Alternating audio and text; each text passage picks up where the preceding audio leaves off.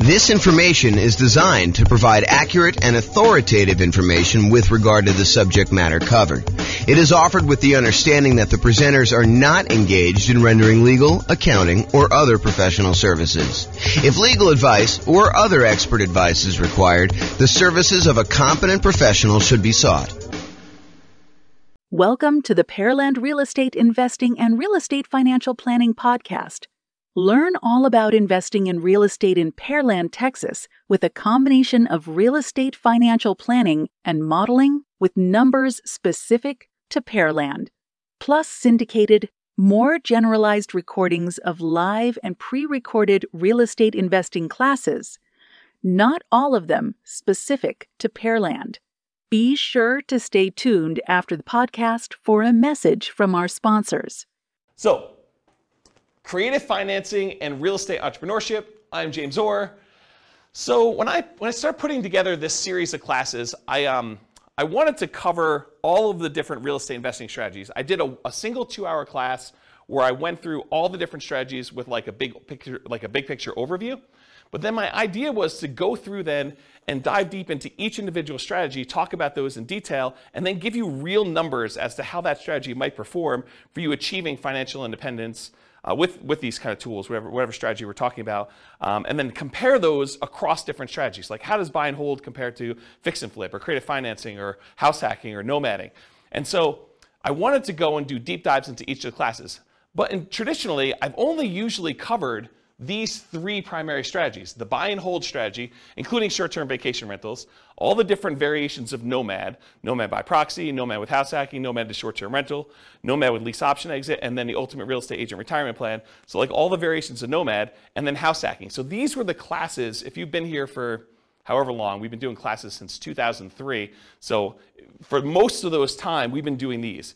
It's been really exceptional for us to go do classes on these other strategies. So tonight's a kind of odd class in a lot of ways because I don't typically teach creative financing. I've done a lot of creative financing, not recently, but I've done a lot of creative financing, especially early on in my career. And then like quick turning, flipping properties, BRRRR, wholesaling, options, option auctions, tax liens, and partnerships. So these are sort of like the secondary tier of class topics that I don't frequently teach. Although in some cases I've got good experience in those, and especially with the modeling we do, I think you'll learn some stuff that you've never seen before. So these are sort of like the secondary ones, and so you're getting what I would consider like a secondary topic tonight. I think it's super interesting and probably a primary topic for a lot of folks, but not what we typically would cover in the class series. And then there's some stuff that we're just not going to cover, like real estate investment trusts. Go talk to a stockbroker. And then things like probate, short sales, foreclosures, and pre-foreclosures, those are really part of other strategies. They're not their own strategy by themselves. Like, someone who's in pre-foreclosure, they could be a good candidate for you coming in and buying the property creatively, but it's not big enough to be its own like 2-hour class, as an example. So that's sort of like the real estate investing strategies and what we've done. If you've noticed though, we've already covered a 2-hour version of buy and hold. We've covered a 2-hour version of nomad, a 2-hour version of house hacking. We're doing creative financing tonight. We did a 2-hour class on quick turning, flipping properties. We did a 2-hour class on the BRRRR strategy. I'm going to do wholesaling, options and option auction, tax liens, tax deeds, and then partnerships is next week. So you'll see that we're going through the whole kind of like pattern, the whole, whatever you call it. Oh, I don't know, the whole thing, whatever it means there. Any questions on this? All right, cool. All right. So I'm going to take some time to go over all the different types of creative financing and make sure that you got that. Did you guys all get handouts? If you haven't been to one of the like class where we've done these models before, there's some handouts for you. If you've been already and you don't mind, because some of them I don't know if I printed enough, but if you email me afterward, I'll give you a copy. But if you just do the one there, it's like a handout that goes over all the different strategies, and then a kind of like a strategy profile for filling out the strategy tonight, and then one for the loans, kind of goes over the different loans. So if you don't have those, make sure you get them. You guys should have copies, right? Yeah, they're the same as last time. They're not any different. They're all the same. Okay, so let's do creative financing. I'm just going to walk through all these different ones. And if you haven't been to a live class before, I'm really informal. So if you've got questions, please interrupt, and I'll be sure to answer any questions you have. If you need extra copies, go ahead and take them while I have them, if you need them, or if you need someplace to take notes. Okay, so creative financing. So let's start with owner financing. So owner financing is when the seller of the property, the owner of the property, acts like the bank. they are willing to accept monthly payments or yearly payments or quarterly payments, whatever you guys decide to negotiate. But most of the time, it's going to be monthly payments. They'll accept monthly payments for you to acquire the property. There'll usually be a mortgage or deed of trust on the property, and you'll make payments to them based on your agreement, your loan agreement with them. And then once you've paid off the property in full, they will release their lien on the property, and you will be the complete owner. So you go to them, and instead of having to go to a bank separately and get financing, you ask the seller to carry back the financing. So you say, listen, Mr. Seller, I want you to sell me your property for $400,000, and I may or may not give you a down payment. You negotiate all that, and you may or may not look at my credit score, which is also negotiated, but then you make payments to them based on whatever interest rate you negotiate, whatever term of the loan you negotiate. So that's what owner financing is. Does anyone have questions on owner financing? It's a pretty straightforward one. Yeah? Does the seller have to have the loan paid off to offer that to the new buyer? That's a really good question. So the question was for the microphone, does the seller need to have their loan paid off in order to be able to offer owner financing? And so for the formal definition of what I call owner financing, yes. Otherwise, you'd be in what I call the wrap financing column here. So if you have wrap financing, then that would be where the seller has an existing underlying loan on it, and then they're wrapping that loan and accepting payments from you for a larger amount, and then they're using part of the payment that you make to them to pay the underlying loan that still exists on there. So my definition of owner financing is it has to be free and clear. My definition with wrap financing is you can get a seller to offer some type of seller financing, but they can wrap the underlying loan there. Or if the seller has the ability, they could pay off that underlying loan completely. Then the property would be free and clear, and then they could offer regular owner financing to you. Okay. Does that make sense? Yep. Okay. So going on to the next one, which is wrap financing.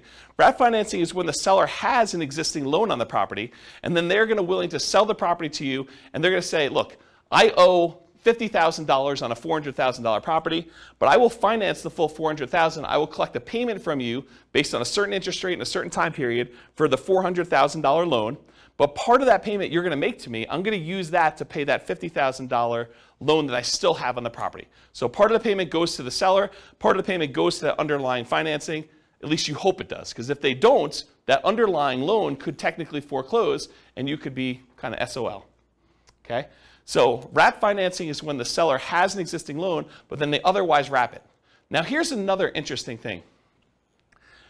Around here, we're going to talk about what's subject to here is, and why don't I just talk about subject to here next. But subject to in Colorado, they want us to do those as wrap financing. They don't want us to do straight up subject to. They don't want the seller to just deed you the property and have no recourse if you don't make the payments. So they would prefer that you have the seller go wrap the loan so that if you don't make the payments, the seller can foreclose and get the property back on the thing. And you'll want to go talk to an attorney. We're going to have a slide up here in a little bit where it talks about going to talk to an attorney to make sure that you have the right paperwork and that you're structuring it right in your area. Because it's not enough for you to say, James told me this is how we need to do it, so that's how I'm going to do it. You really do need to go get advice from an attorney and make sure you structure this right. It's one of the costs for you to do creative financing. You need to go consult with an attorney and get everything set up correctly one time. And then if you decide you want to hire them for each deal, you can do that. If you think you know enough after you've talked to the attorney, when you got all your paperwork done right the first time, then you can decide to just do that yourself. That's up to you. All right, so let's skip down here to subject to, because I sort of told you that you need to do wrap financing instead of straight up subject to. So what is subject to? Subject to is buying a property where you agree to make existing payments on the underlying loan. So imagine you had a seller who was married, him and his spouse owned a property, and she decided to run off with the plumber. And so she left him. And he's like, look, I can't live in this house anymore. I can't afford to make the monthly payments. I'm going to move back in with my parents, try to recover emotionally and financially from this devastating event with my wife leaving with the plumber. I don't want this house anymore. I'm just going to let it go to foreclosure. And so you say, well, wait a minute, Mr. Seller. Instead of you ruining your credit and letting it go to foreclosure, why don't I come in and I'll just start making payments on your existing loan? And because you're disappearing to Florida, and I don't know where you're going to be, I mean, for all I know, you could totally go to South America or wherever and just disappear completely. I don't want to have this thing lying out here where I'm renting it from you. Why don't you deed me the property now, and I will make payments on your underlying loan, and I'll own the property, but the loan will remain in your name, and so you won't have a foreclosure on your record. You won't be late on this loan because I'll make payments on it, and everyone will be happy. And the seller says to you, if you give me $2,000 to help get me to Florida, you got a deal. And so now you bought the property subject to the existing financing. So you bought the property and you start making payments on that underlying loan. Does that make sense? That's what subject to is. It's buying a property and agreeing to make payments on the underlying loan. Did I go, if I'm the buyer here, did I go to the bank and get permission from the bank to make payments on that loan? I did not, okay? And most loans, I would say 99.9% of all the loans being made today have what's called a due on sale or due on transfer clause in them. And what that due on sale or due on transfer clause says is that if the seller transfers ownership of the property, that the lender has the right, does not have the obligation, but they can, at their option, decide to accelerate the loan so that the entire loan is due and payable. And if you're unwilling or unable to pay the entire loan off, then they can foreclose on it and get ownership of the property back if the seller transfers ownership and does not pay off the underlying loan. So there is some risk to buying a property subject to. Now, do all banks, as soon as they find out that the loan is transferred, do they all go and say, we want the full thing paid in full and do that? Nope. They don't. But could they? Yes, they can. And in fact, I usually do this just to make my point, and you guys can't say, James never told me that a lender can call the loan due. So for, I don't know, 15, 20 years now almost, I've been teaching class since 2003, so what is that, almost 20 years? I always stand on a chair and I tell you, the lenders can foreclose on the property. When you transfer title, they can decide to accelerate the loan. That due on sale, due on transfer clause means that they can decide to call the loan due. So you can't say, James, you never told me that, because I'll tell you, I stood on a chair and I told you that the lender can actually do that. Now, will they do that? I don't know. Historically, they haven't. But, if you go and now interest rates for the last couple of years have been in the, 3%, 2% sometimes, 4% range, and now interest rates are 5%, 6%, 7%. And you're going to go, take over a loan subject to, and the interest rate's 3%, and if you had to go refinance, the loan's going to be at 5 or 6%. Might a lender be motivated to say, we're going to accelerate the loan? I could see a case where they would. The chance of you going back to that lender and refinancing, they're not going to get the 4, 5, or 6% loan, right? I mean, you're going to go to a different lender. If they're foreclosing on you or they're threatening to kind of accelerate the mortgage, are you going to go to that lender and try to get a loan? Unless they give you some type of incentive to do so, probably not. So they're not really probably going to directly benefit, but what if they had some motivation? What if they, thought for some reason getting this loan off their books was a benefit to them, and they were looking for a reason to get it off the books? Could they go and do that? Absolutely, okay? And so, remember my example where the guy was going to, his wife left him and went off with the plumber, and now he's moving to Florida? Well, what happens if you don't make the payments on his loan? Right? Now it's a problem for him, because now the loan is now, in default, and he could be foreclosed on. He could have a foreclosure on his record. That's not ideal. And so one of the reasons why I told you that, at least in Colorado here, they want you to do wrap financing instead of buying subject to, is because with wrap financing, if you're not making the payment to them, they can then say, wait a minute, okay, now I can foreclose on you because you are not making the payment to me, which means the payment on the underlying loan is not being made, and now I have some recourse against you for doing that. Where before they don't, because they deeded you the property. The deed represents ownership. So if the seller deeds you the property, you now own the property, even though there's a loan in their name still on the property. Okay? So that's why we tend to do wrap financing. But again, you're going to want to talk to an attorney and get specific advice about this. Does anyone have any questions on subject to wrap financing or owner financing at this point? We've covered a lot of them. I heard somewhere that they're offering insurance for that. Have you heard of that? No, insurance in what way? So Bill said, it's Bill, right? The due on sale clause. So if the bank actually goes forward with it, you can buy insurance to protect you from that. I've not heard that. If you do find out where it is, please email me, because I'd be interested to see what that says. Yeah, I've not heard of that. So Bill said that there's a company that's offering you insurance in case a bank decides to accelerate the loan and execute their due on sale clause. I've not heard that. Yeah, that's interesting though. And I will tell you, this is a gray area, a relatively controversial subject. There are some people that will tell you it's not a big deal, go ahead and transfer it. I've never seen one happen. I actually know of one that was accelerated. But like some people say, I've never seen it happen.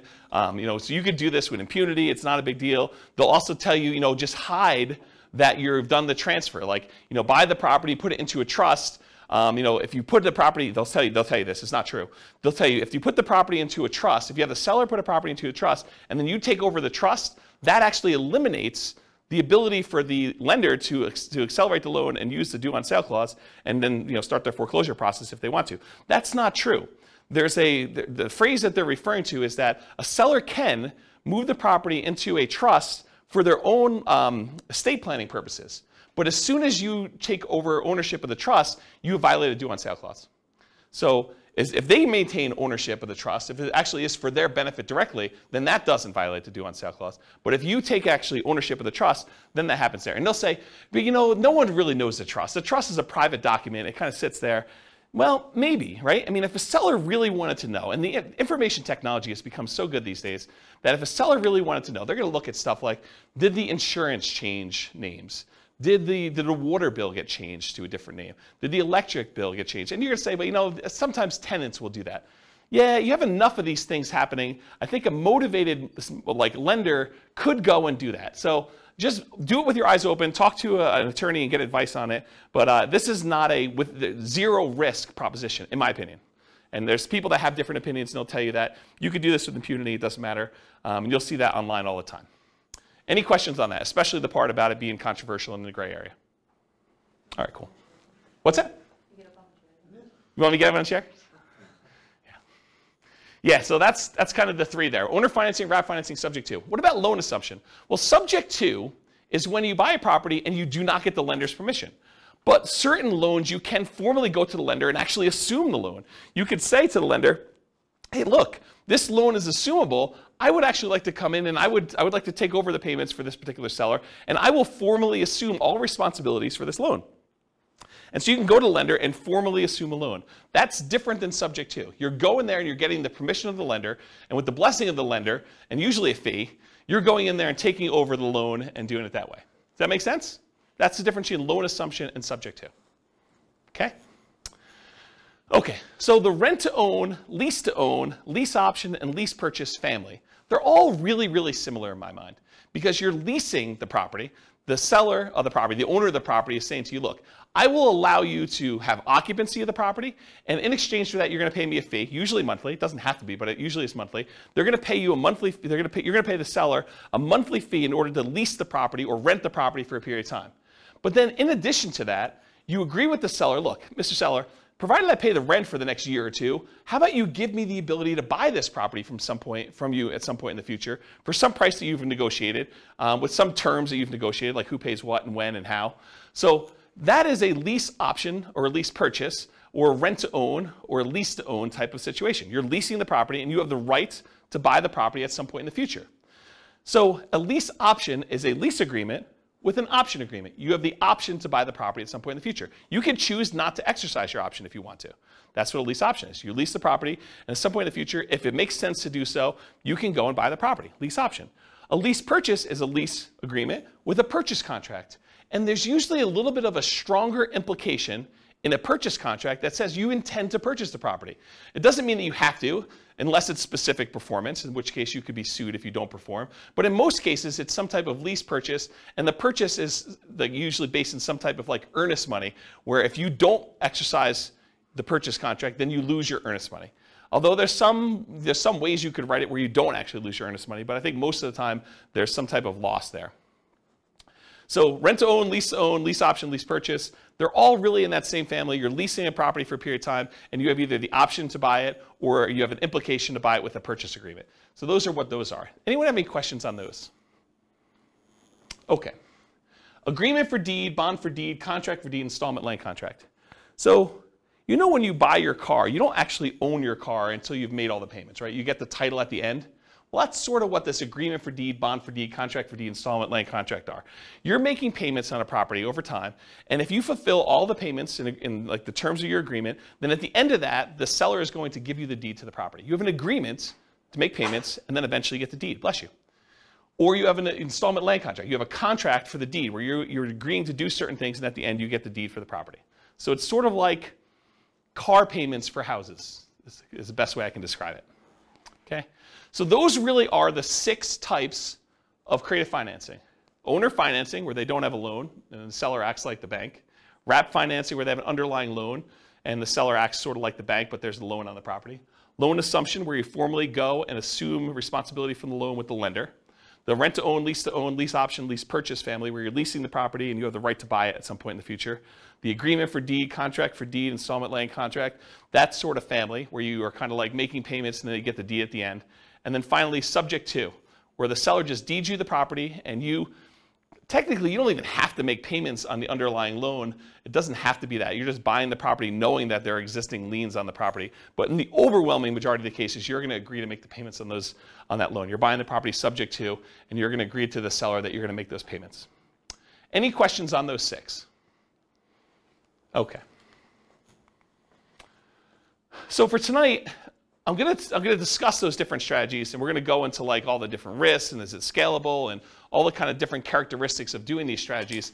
But I'm going to talk about things, and I have to generalize in order to do it. Are there exceptions to what I'm going to say tonight? Could you say to me, but James, what about this really weird situation where this happens and this happens and this happens? Isn't that sort of different than what you're saying? Absolutely. I can't cover every possible situation that comes up. So there are exceptions to everything I'm going to say. And I've tried to be comprehensive and include everything I can, but it's not possible to do that. There are exceptions to everything. So you can find a deal or structure a deal to make choices that are not in line with what I've defined here. And beware, just because you don't think there's a chance that X can happen, it doesn't mean that it won't happen. This is designed, in my opinion, to be a starting point discussion to help you make better investing decisions on your own with additional knowledge. This is not like the end of your education. And at a minimum, in my opinion, in order to do any creative financing deals, you should budget talking to an attorney in your marketplace who like specializes in doing creative financing to make sure you're doing it right in your marketplace. You should not say, James told me this, therefore it is 100% correct in my marketplace. Okay? Do your own research. All right, so creative financing variations. So if you have your handout with you, the one that has like all the different creative financing things on here, you'll notice at the very top is a quote. It says, what's a strategy? A strategy is a unique combination of entry, holding period, and exit. So how you get into a deal, the period of time or how you hold the property, and then how you get out of a deal. Okay? So entries can be any number of the creative financing options. You could buy a property using lease option, you could buy it using subject to, you could buy it using wrap financing, you could buy it with owner financing. Those are all examples. A holding period can be dictated by the type of financing you do. If you have a lease option on a property and your lease is 2 years long and your option agreement is 2 years long, you're not holding it forever. You have a 2-year period. So the type of acquisition financing, the type of entry you use can dictate exactly how long your holding period is. An exit is not usually hold forever with all the creative financing. It's really, really rare. The exceptions are probably loan assumption, maybe the agreement for deed family, and owner financing, where those could be hold forever if that's what your agreement with the seller says. If the seller expects to get payments from you for 30 years with owner financing, then maybe it is hold forever. But the majority of these other creative financing strategies, lease option, lease purchase, subject to, wrap financing, in most cases, you're not holding those forever. Those are like short-term holding periods. And by short-term, I mean a few years, 5 years or so is kind of like the limit for those. Can you hold them longer? Sure. But I think the longer you hold them, the more risk exposure you have for these properties. And maybe I'm thinking about this wrong. And some people would probably argue I am thinking about it wrong because they would argue, hey, look, if they haven't done a due on sale or due on transfer clause acceleration for the 5 years, then they're probably not going to do it at all. But I don't know. I don't like having all these different loans out there and having the ability to have them called due at any given time. That's just not a strategy that I'd want to do. So exit is not usually hold forever. Often lease option exits for many creative financing is what people will use. So they'll go buy a property using one of the creative strategies, and then they'll immediately turn around and offer it on a lease, excuse me, on a lease with an option to their tenant buyer. So they'll put someone in there who's going to lease the property from them and expects to buy it from in a year or 2 or 3 or whatever it is down the road. Okay, so that's usually what a lot of creative financing sellers, creative real estate entrepreneurs would structure their deals. They would acquire it creatively, and then they would immediately sell it to a tenant buyer in some form or another. Now, you can do these in your local market, but you can also do these remotely. If you happen to be in a market where a lot of these other strategies are really hard to implement, this is not a strategy that you have to move into a property. It's not like doing nomad or house hacking, where you have to live in the property. These can be done remotely. It involves different skills. I mean, to be able to go buy properties creatively in a different city is different than trying to do it here locally, where you can sit down across from the seller and do it all. So yeah, you can do it locally or you can do it remotely. They can be properties of any type. Doesn't have to be single-family homes. Could be duplexes, triplex, fourplex. Could be commercial buildings. Could be industrial buildings. Could be anything. We're going to tend to focus tonight on single-family homes. And then this is an interesting one. And if you're interested in it, you probably should look into it more. But Richard Roop used to teach a strategy called the ultimate strategy, which is a variation on owner financing. And really really short, I'm probably doing a horrible job at explaining it to you. But the real difference is that with owner financing, the way Richard Roop teaches it with the ultimate strategy is he will include in there a term that allows you to move the loan to a different property. So if you get owner financing on a property and you ultimately sell that property 2 or 3 years down the road, you may not want to actually pay off the property, right? You may want to say, I'm going to sell it, but I've got this really great owner financing loan on it. And you want to be able to move that loan to another property so that you can use that financing again repeatedly. And so that's called substitution of collateral. If you're interested in that, go do a search for substitution of collateral, and it will allow you to substitute the collateral. The collateral in this case was the house. So you could sell the house and say, okay, this house was the collateral for this mortgage I had on this property, but owner financing mortgage. But now, since I've sold that property, I'm going to move this to another property that I own or a property that I'm acquiring, and I can substitute the collateral. And you'd want to do that if you were creating really, really good owner financing with the seller. And the seller ideally wants to continue receiving payments from you. Maybe they don't want to receive a $400,000 lump sum of money and kind of screw up their tax planning.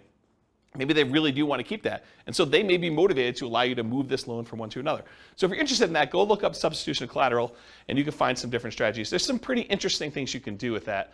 Another source of this idea of substitution collateral, I'm not sure if they're even selling them anymore, but it was a guy named Mike Summey.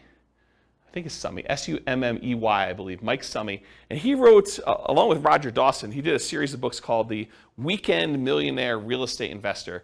And there's a series of them. There's like the Weekend Millionaire Real Estate Investor book. There's like an FAQ book. There's a book on negotiations, which Roger Dawson is sort of known for. And those are actually pretty good books for kind of like doing calculations for owner financing and making sure that you're only buying positive cash flowing properties and things of that nature. And he does talk about substitution collateral in there. So that's another good reference for it if you're kind of looking for a mass market paperback source for this information. So, all right, any questions on creative financing variations? Is this helpful for you guys? All right. Sometimes I get in my own zone. I like just sort of like walk and talk and pace, and you guys get the benefit of that. I look like a caged animal up here just walking back and forth. All right, so is real estate, is like all the creative financing stuff, is that like a real estate investor strategy where someone is deploying money and they're expecting to get a return on their money? Or is it more of like an entrepreneurial, like a real estate entrepreneurship sort of thing where they're actively doing work and they're expecting to be earning money for the work and labor that to do it? Maybe there's a little bit of money involved in there, but primarily it's like the effort and the labor doing it. What do you think? For creative financing, is it usually like I'm deploying a large amount of money, or is it usually like I'm out there hustling and doing work and trying to convert that to big chunks of cash in some form or another? What do you think? Yeah, I think this is an entrepreneurship one. I think this is a pretty clear example of it. You're going to do all this effort and work. You're not really taking like big down payments and going buying 20% down or 25% down buying whole type properties. So here's the big slide. And this is a slide I think that it's going to disappoint some folks because they're all coming into this creative financing world thinking, I don't need to do, I didn't want to do all this creative financing because I don't need to have any money in the deal, right? I could do all this stuff without any money. Well, maybe. I mean, you probably could find a deal where you could do it with no money, but I think that's exceptional. I mean, like really, really exceptional. Once you see my list of what the expenses are for doing it, I think you'll agree with me. It would be pretty exceptional to do that. So the first thing for money required, the first thing is you absolutely have to go talk to an attorney. I think anyone who is going to go try to do these deals without having a consultation with a local attorney who specializes in some type of creative real estate financing, I think that's a huge mistake. I think you could easily lose a lot more money than you could possibly make on this deal by screwing this up. And so it pays to go have a 1 hour, 2 hour, 3 hour consultation. It'll cost you, I don't know, $500, maybe $1,000. But if you think about it in terms of being able to acquire deals creatively now, I think that's a worthwhile expense to do that. So number one, you need to have a consultation with a local attorney to get the correct paperwork and advice on how to structure these deals. Because if you hadn't come to this class or listened to this episode on the podcast later, you would think to yourself, oh, I'll just buy subject to. I don't know about this whole wrap financing thing. I didn't realize that was going to be a big issue. And it's not an issue until it is, right? It's not an issue until something happens where now the seller feels like you screwed them and they go and they talk to the Division of Securities or what do they call the people that are looking out for the consumer's welfare in like the state? Anyone know what that division is? It's like the Consumer Protection Department or something. I don't know what they call it. But if they go complain that you're doing this kind of weird stuff and a kind of government agency with unlimited resources and trying to make a lesson of you, I don't know. I'm not sure I'd want to be on the other side of that. So I think you want to go talk to an attorney, make sure you structure this correctly, get the right paperwork for your city, make sure you're doing it right. So that's money required. And I think if you're doing your first deal, I think you could structure this in a way where that becomes almost a cost of doing the deal, right? You can come to an agreement in kind of spirit with the seller and say, look, seller, so once we come to an agreement on paper, I'm going to go meet with the attorney and have the attorney draft this up the way it's supposed to be with legal paperwork. And that sort of becomes part of your acquisition for the property on that first one. You don't have to do it ahead of time, although I probably would. I'd rather spend the money up front and know exactly what I'm doing rather than wait till the last minute and try to structure it that way. Okay, so money required, consultation with local attorney to get correct paperwork and advice. The next thing is, how do you find these deals? We're going to talk tonight, I have a few slides on marketing. We're going to talk tonight about lazy marketing versus poor marketing. Lazy marketing is where you're willing to spend money in order to get deals flowing to you. That's lazy marketing. Poor marketing is where you're willing to put in effort, time, in order to have deals that you go out there and find. Okay, and I have a couple slides with examples and I'll go into that. But if you're not going to do all poor marketing, which you're going to get tired of doing this if you've never done this before to go try to find deals using the poor strategies, it's very, very labor intensive and I don't think it's very much fun personally.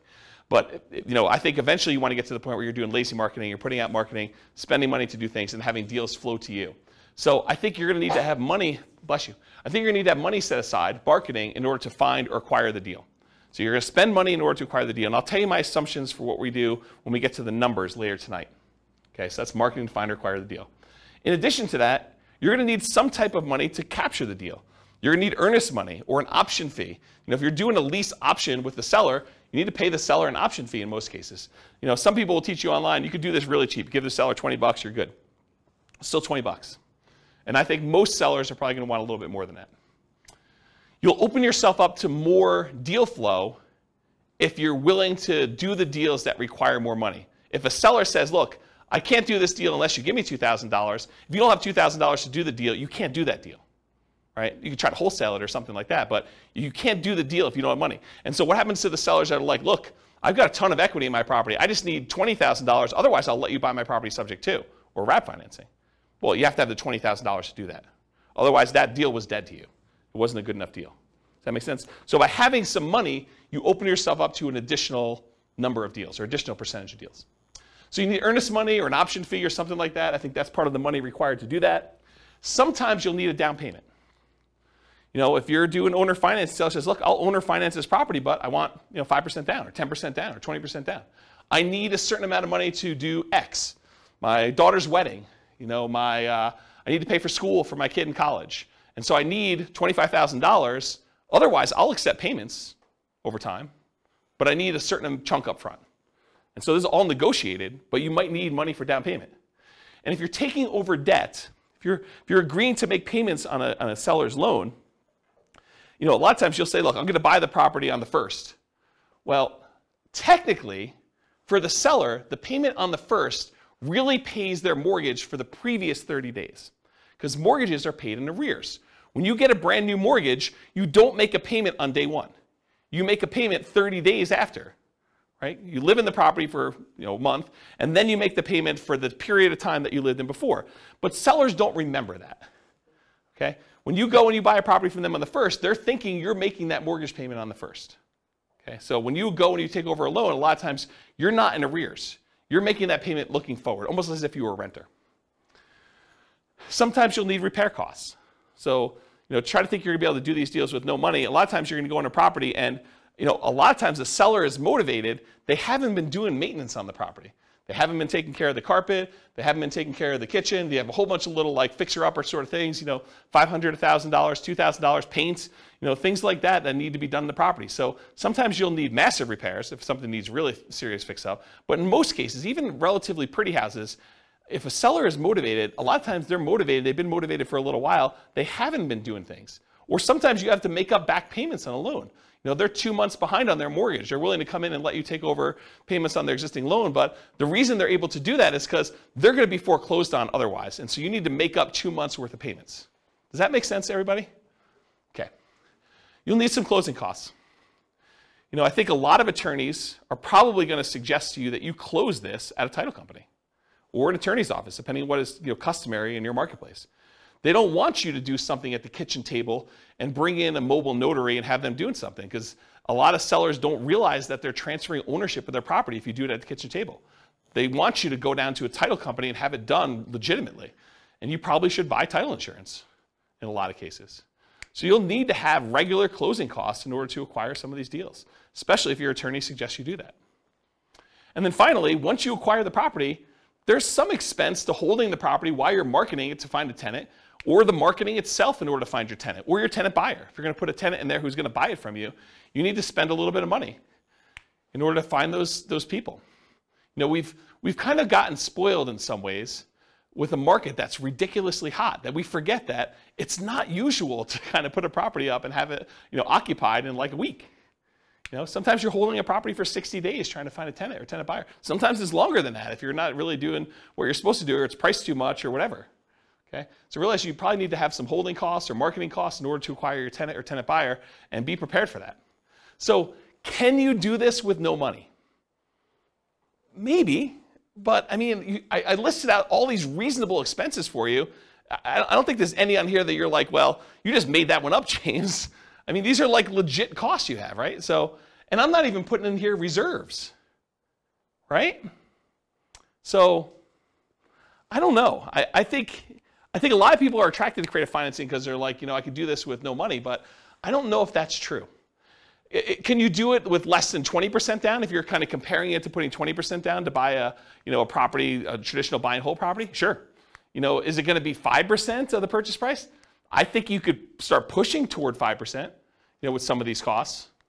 We can get there. I'll show you some assumptions I have a little bit later, but maybe it is still cheaper than doing like a nomad strategy, or, is it going to be 3.5%? I don't know. Maybe it's better to do a 3.5% FHA loan to do that. Okay. Anyone have questions on the financing stuff? Is that helpful? Is that like a surprise to folks? Not what you're expecting when you came in? Everyone knew this? You've heard me talk about it before already? Okay. It's this fine line between, I don't want to discourage anybody, right? Like I want to be encouraging and tell you, you could do this. You go get advice from an attorney, and you can go out there and you could do these deals. And I'm going to show you some numbers that you're going to be motivated to do it, right? Because you're going to see the numbers, you're like, holy crap, this is awesome. But to go think that it's awesome and that you're going to be able to do it with no money, I'm not so sure that those are compatible thoughts. And so I'd rather be realistic and have you go into it knowing that you're going to need to put some money into this and get it working than to think that you're going to be able to do it with no money down and be really frustrated when you find deals that all require some money and you're spinning your wheels and not able to get any traction. Yeah, question? Like maybe naive, but so yeah. Some of these creative financing methods, let's say you were combining this with nomading, yep. You can only get 10 like conventional loans. Would these be considered against those loans, or would this be kind of depending on how you write it up? How does it count? Yeah.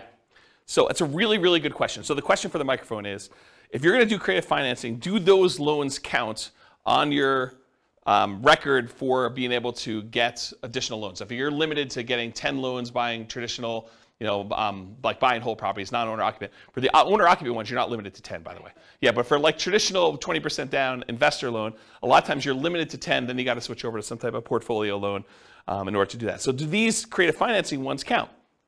And it's weird because some lenders will tell you absolutely, especially if they appear in your tax return, right? They'll show up on your tax return and you're like, I'm responsible for this loan. I've been taking the deductions for it and everything, and they'll say, this sort of counts. Other lenders will say, hey, if it's not on your social security number, it doesn't count for you. And so some investors will actually buy these in the names of LLCs or something like that, and they'll have the LLC be the owner of it. It's not on their social security number. It's not a loan on their name, and it'll be on the LLC's tax return and stuff like that. But you're going to want to check with the lender to find out. But it's this weird gray area as far as that goes. Now, if it's owner financing, I think that's pretty clear, right? If it's owner financing and it's in your name, I think that's pretty clear. If you're buying something like subject to, that starts getting a little bit weirder to do it. But one of the great things about structuring these is it doesn't have to be you individually that's buying the properties. It could be an LLC or your IRA or your 401k or something like that in order to be able to acquire these properties. And then you're sort of in this area where do those count or not for stuff, yeah. So I wish I could answer you directly and tell you definitively, yes, it's like this, but I think it's going to be how a lender looks at it. And I've seen lenders do weird things with commercial loans too, where they will not count commercial loans against you, and then other ones will want to. So it may be just that particular underwriter, and yeah. If there's a lender listening to this, please reach out and let me know what the thoughts are, because I don't know the answer to that, and I'm not a lender. Does that not answer your question appropriately? Yeah. Okay. Okay, good. Any other questions about the money? All right, cool. All right, so these are the 3 slides on marketing. I'm going to do an entire separate 2-hour class on motivated seller marketing, how to find off-market deals. But this is what you get tonight. So motivated sellers for lazy and poor folks. So lazy methods, more money than time. It's easier to scale up in size. You can decide to spend 3 times as much marketing, you've scaled it 3 times. It's hard to work 3 times as much when you're already working full-time. You sift and sort for great deals. So you have all this marketing out there. It's bringing deals in using some type of paid marketing methodology where you have deals coming in, and then you sift and sort based on the deals coming in. There have been times when I probably stupidly overspent on marketing and had more deals coming in than I could possibly handle. And there were more people I could even call back. I was like so busy that people were calling in, I wasn't calling people back. And I told my assistant at the time, I'm like, look, I'm only going to call back people that call twice. So my sifting criteria was if they didn't call twice, I'm not calling them back. That was like my criteria for calling people back. And then I for a very brief period of time, because this all went out at the same time and I was just really swamped and overwhelmed, I would start just doing like lowball offers on the phone as a pre-screening call, which is not what you want to do. But I basically say, look, if you want to sell me your property, these are the metrics I'm using to analyze your deal. Are you interested in that? And if they said yes, great, going out and buying that house, right?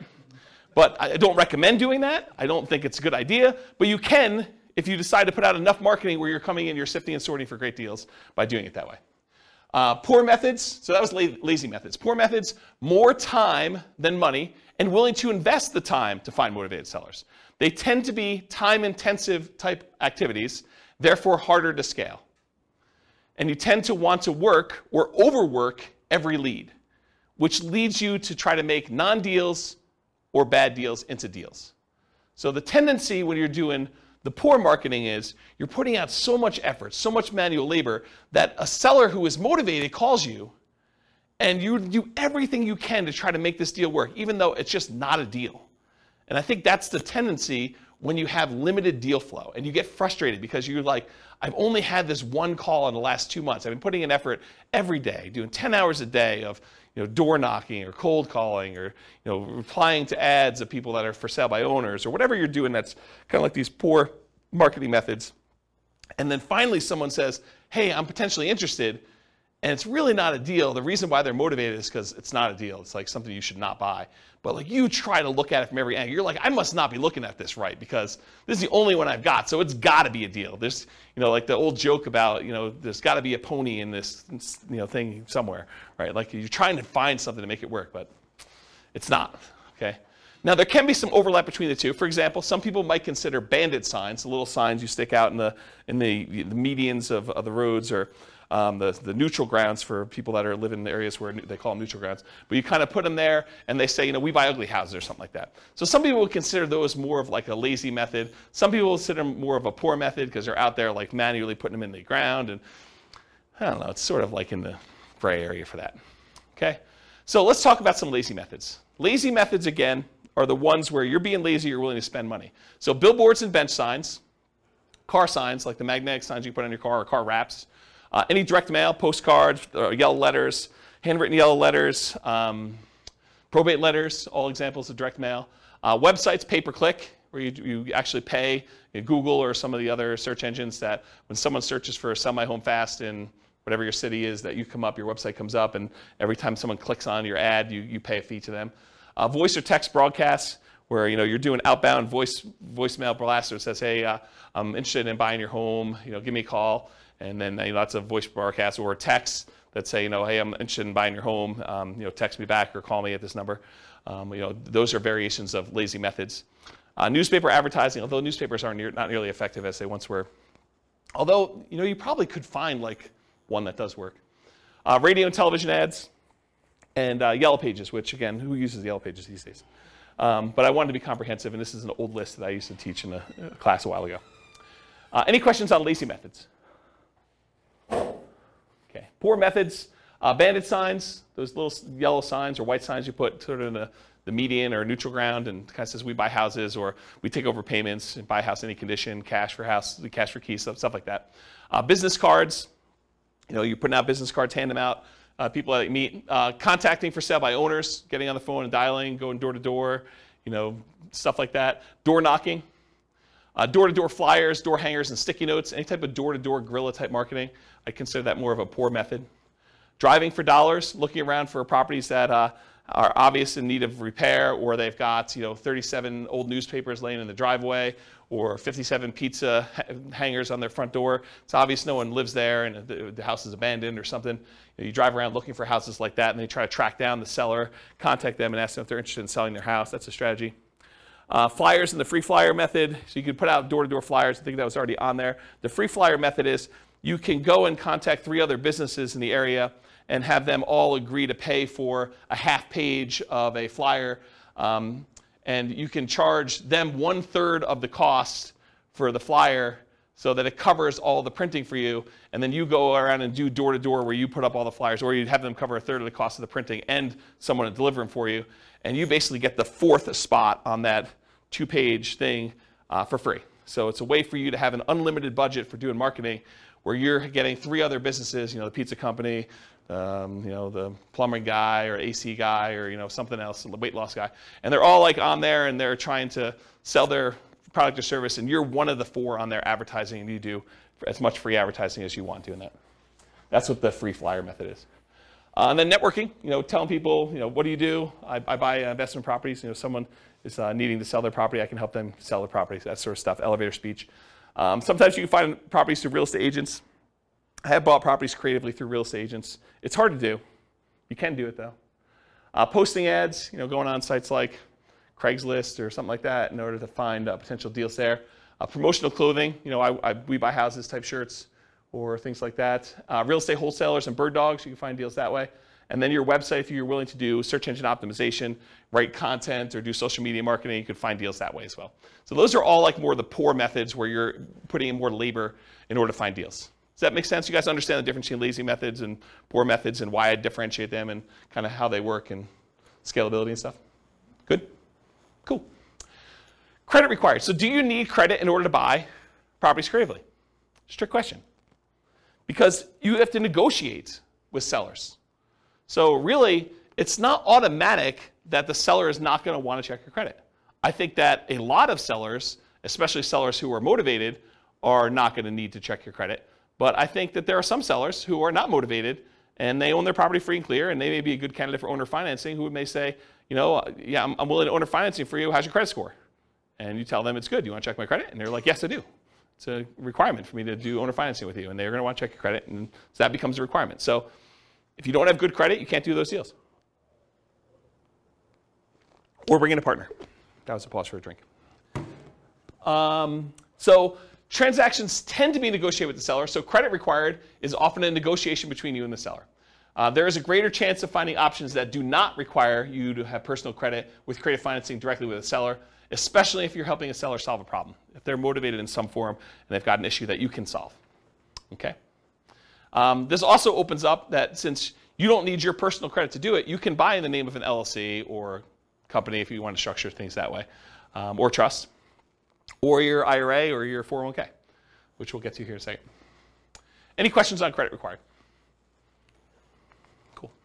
So skills required. So what do you need to know? What do you need to be able to do in order to do creative financing? And I think this list is a lot longer than a lot of other strategies because there's a lot more moving pieces. So the primary skills required for creative financing are, number one, you got to find deals. So a lot of times that means you need to have marketing skills. Because this is not like, you're trying to do traditional buy and hold, you're looking in the MLS, and all you got to do is keep looking at the stuff until you find one that works where you run the numbers. Now you got to go out there and actually get deals. You got to create motivated sellers. You got to go find them and identify them and have them call you or call on them. So finding deals, you need marketing skills. You still need to be able to analyze deals. And analyzing deals for creative financing, it adds an additional layer of complexity. It's not something you can't learn, but it's not as straightforward as just, I'm going to get a 20% down loan. Do I like the cash on cash? Do I like the internal rate of return? Am I looking at those numbers? It's a little bit more nuanced than that of how you structure it, how you run the numbers. Once you've done it a few times, it's pretty easy. So you need to be able to do a deal analysis. In some cases, you'll need to do rehab estimating, going into a property and finding out how much it's going to cost to get it ready to rent or a tenant buyer. You need to do cash flow estimating, figuring out what the rent's going to be on that and doing those calculations. And in a lot of cases, you may need to estimate value to find out what you're going to sell the property for to your tenant buyer and what you're going to be able to buy it for, and is that a good enough deal? And is that reasonable? Will the property appraise when your tenant buyer goes to get a loan on it and cash you out? And so I think you need to be able to estimate values of properties. If you're doing traditional buy and hold, you may not need to do that at all. So it's an additional skill. Deal structuring, I kind of talked about that already, but you need to be able to structure these deals, figure out how you're going to structure, what type of creative financing you're going to offer, what type of profit spread you need, what type of cash flow you need, all those different things as part of deal structuring. In some cases, you may want to go raise money. So possibly raising money becomes more of an issue with this. I think you could probably list that in a lot of different strategies, but I think it's even more appropriate in this particular one, is possibly raising money as a possible skill. And then selling or filling the property, either selling it outright or putting a tenant buyer in the property or putting a tenant in the property or doing a short-term rental. Whatever you decide to do as your exit strategy, you need to be able to do that part of that skill too, or managing someone who's willing to do that. Property management, while the tenant or the tenant buyer is in the property, you need to be able to do that skill.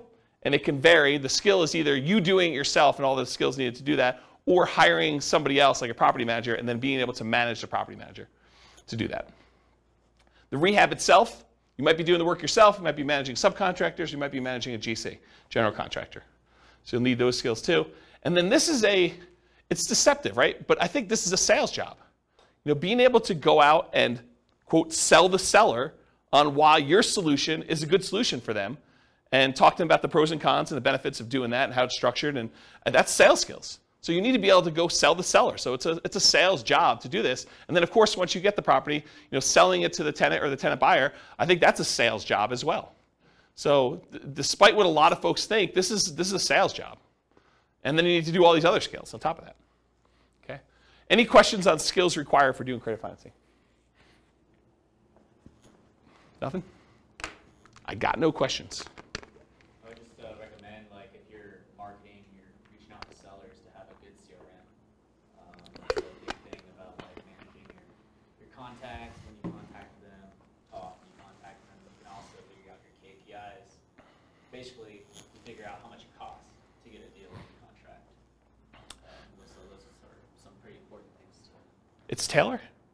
Yeah. So Taylor just said, for the microphone, because it's hard to pick up on the mic, Taylor just said that if you're going to be contacting sellers, it's important to have a CRM, customer relationship management software, that keeps track of who you called, what you said, information about them, the situation, last time you called them, things of that nature. And then you could go and start looking at key performance indicators, what he called KPIs, in order to determine what your cost is to generate a lead, what your cost is to close on a deal, what your cost is to put a tenant buyer in the property, and all those things of those nature.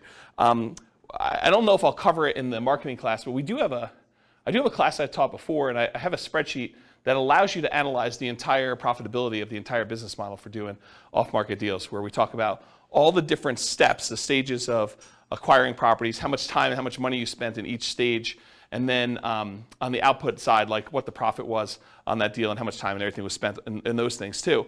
And you can go ahead and change the inputs of all the different marketing you have, and it will trickle out and do it'll do calculations to show, if you go and spend $2,000 on postcards instead of $1,000, how that kind of impacts the number of calls you make and the number of credibility packs you send out and the number of motivated seller presentations you've made and follow-up calls and closings and then all that, how many deals you end up with. And so it does all those calculations for you and it shows you your overall profitability.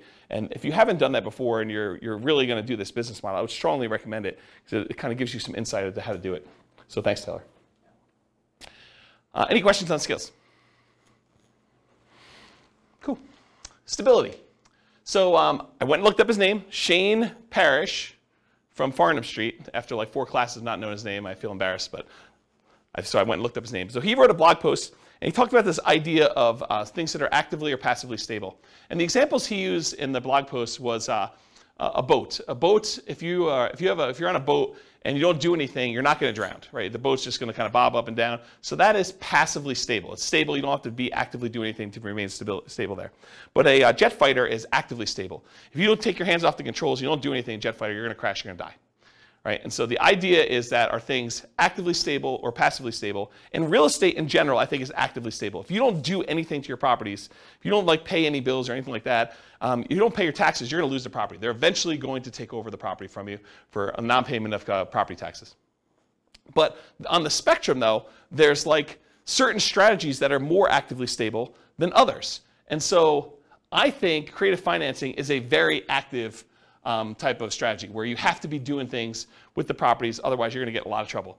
So some strategies are more active than others. For example, subject to, lease options, lease purchases are more active, in my opinion, than owner financing kind of stuff. In both cases, you have to do stuff, but I think there's a lot more activity with subject to, lease options, lease purchases as examples of that. And then the traditional examples I've used in other classes to kind of describe this is amortizing mortgages versus balloons and interest-only loans. An amortizing mortgage, if you just make the payments for the 30 years or 15 years or whatever it is, the mortgage will eventually pay off. With a balloon or an interest-only loan, if you don't do something when that balloon comes due, there's a problem. You're going to have a real issue with that. So I think on the scale of those, one of them is much more active than the other. And then like buy and hold versus flips or lease options or BRRRR, buy and hold I think is less active. They're both active, but less active than doing a flip or doing a lease option or doing a BRRRR. Okay, any questions on stability? Cool. Scalability. So how scalable is creative financing? At first blush, you may think to yourself, hey, with relatively small amount into the deal, I could do an unlimited number of these. It's infinitely scalable. I'm not limited to do 10 loans. Maybe, right? I think one of the issues with scalability with creative financing is deal flow. Are you able to find enough deals to make this work? Maybe, maybe not. Okay? And to a lesser degree, the down payments and reserves you need in order to do these deals. That's going to become a big factor when I run numbers here in a little bit. You're going to see that if we actually reduce the amount we need in reserves, we do a lot more deals. So you can do that. So spending enough time on marketing to find these unusual deals, finding enough quality deals, because not all of them are deals, having down payments, reserves, money for repairs will mean more possible deals. So the more you have access to resources, the more deals you might get that you could possibly do. Otherwise, you may have to wholesale them or abandon them. And so from that perspective, it's harder to scale, slower acquisition speed. But it can be done with relatively small amount of capital that can usually be reused after each deal. It's usually delayed, but you buy a property, 4 years later, the tenant buyer cashes you out, you get all your money back, now you're really flush, you can go do more deals. Certain exit strategies like lease options may help provide some replenishment of cash, option fees from tenant buyers as an example in the short term. So what I mean by that is, a lot of times when you buy a property, you put all the money in to acquire the deal, the marketing, the closing costs, your holding costs, your reserves, whatever it is, and then you go out and you find a tenant buyer. When you find your tenant buyer, a lot of times your tenant buyer is going to give you an option fee themselves. They're a tenant buyer, so they're a tenant wanting to lease option the property from you. So they may give you $500, $1,000, $5,000, $10,000, $20,000, $30,000, whatever it is that you negotiate with them in order to have the option to be able to buy the property. And that usually does get applied toward them purchasing it, but it's money you can use right away. Right? So it's money that you can actually get a refund or rebate, and sometimes even more than you used to acquire the deal, but I would think that would be exceptional, that don't rely on that as a rule. But you might get some money back right away in order to fund your business going forward. Make sense? Okay. Let's see. Since it requires a lot of manual labor, it's typically not considered a scaling wealth building strategy directly. A lot of creative financing and real estate entrepreneurship is a sales job. I mean, you got to go out there and you got to sell the seller. You got to put in effort and time and do that. Many will use profits from creative financing and real estate entrepreneurship to then acquire other assets like stocks or bonds or REITs or flips or rental properties or whatever it is to then scale up. So they kind of use this as a growth funding strategy in order to be able to do other things that scale a little bit more easily and allow you to do less active work. Any questions on scalability? Cool. Risk exposure. I think this is going to surprise a lot of folks as well. So overall, I would categorize creative financing as a high risk rating. High risk. Why? Because I think it has all the risks of a lot of other strategies, plus some additional ones you don't have elsewhere. So for example, because we're putting so little in the deal, we have amplified returns. If you're positive and the returns are going well, those are amplified in a positive direction. Those are good. But because they're amplified, if it goes against you, it's amplified negatively. You could put $3,000 into a deal and lose $10,000. Okay, so it's amplified both ways. And that's from putting small down payments into the deals. There's also an increased likelihood of negative cash flow. Whenever you put a small amount down or you take over debt in a property where the original seller had very little down in the deal, you have an increased chance of having negative cash flow on a property.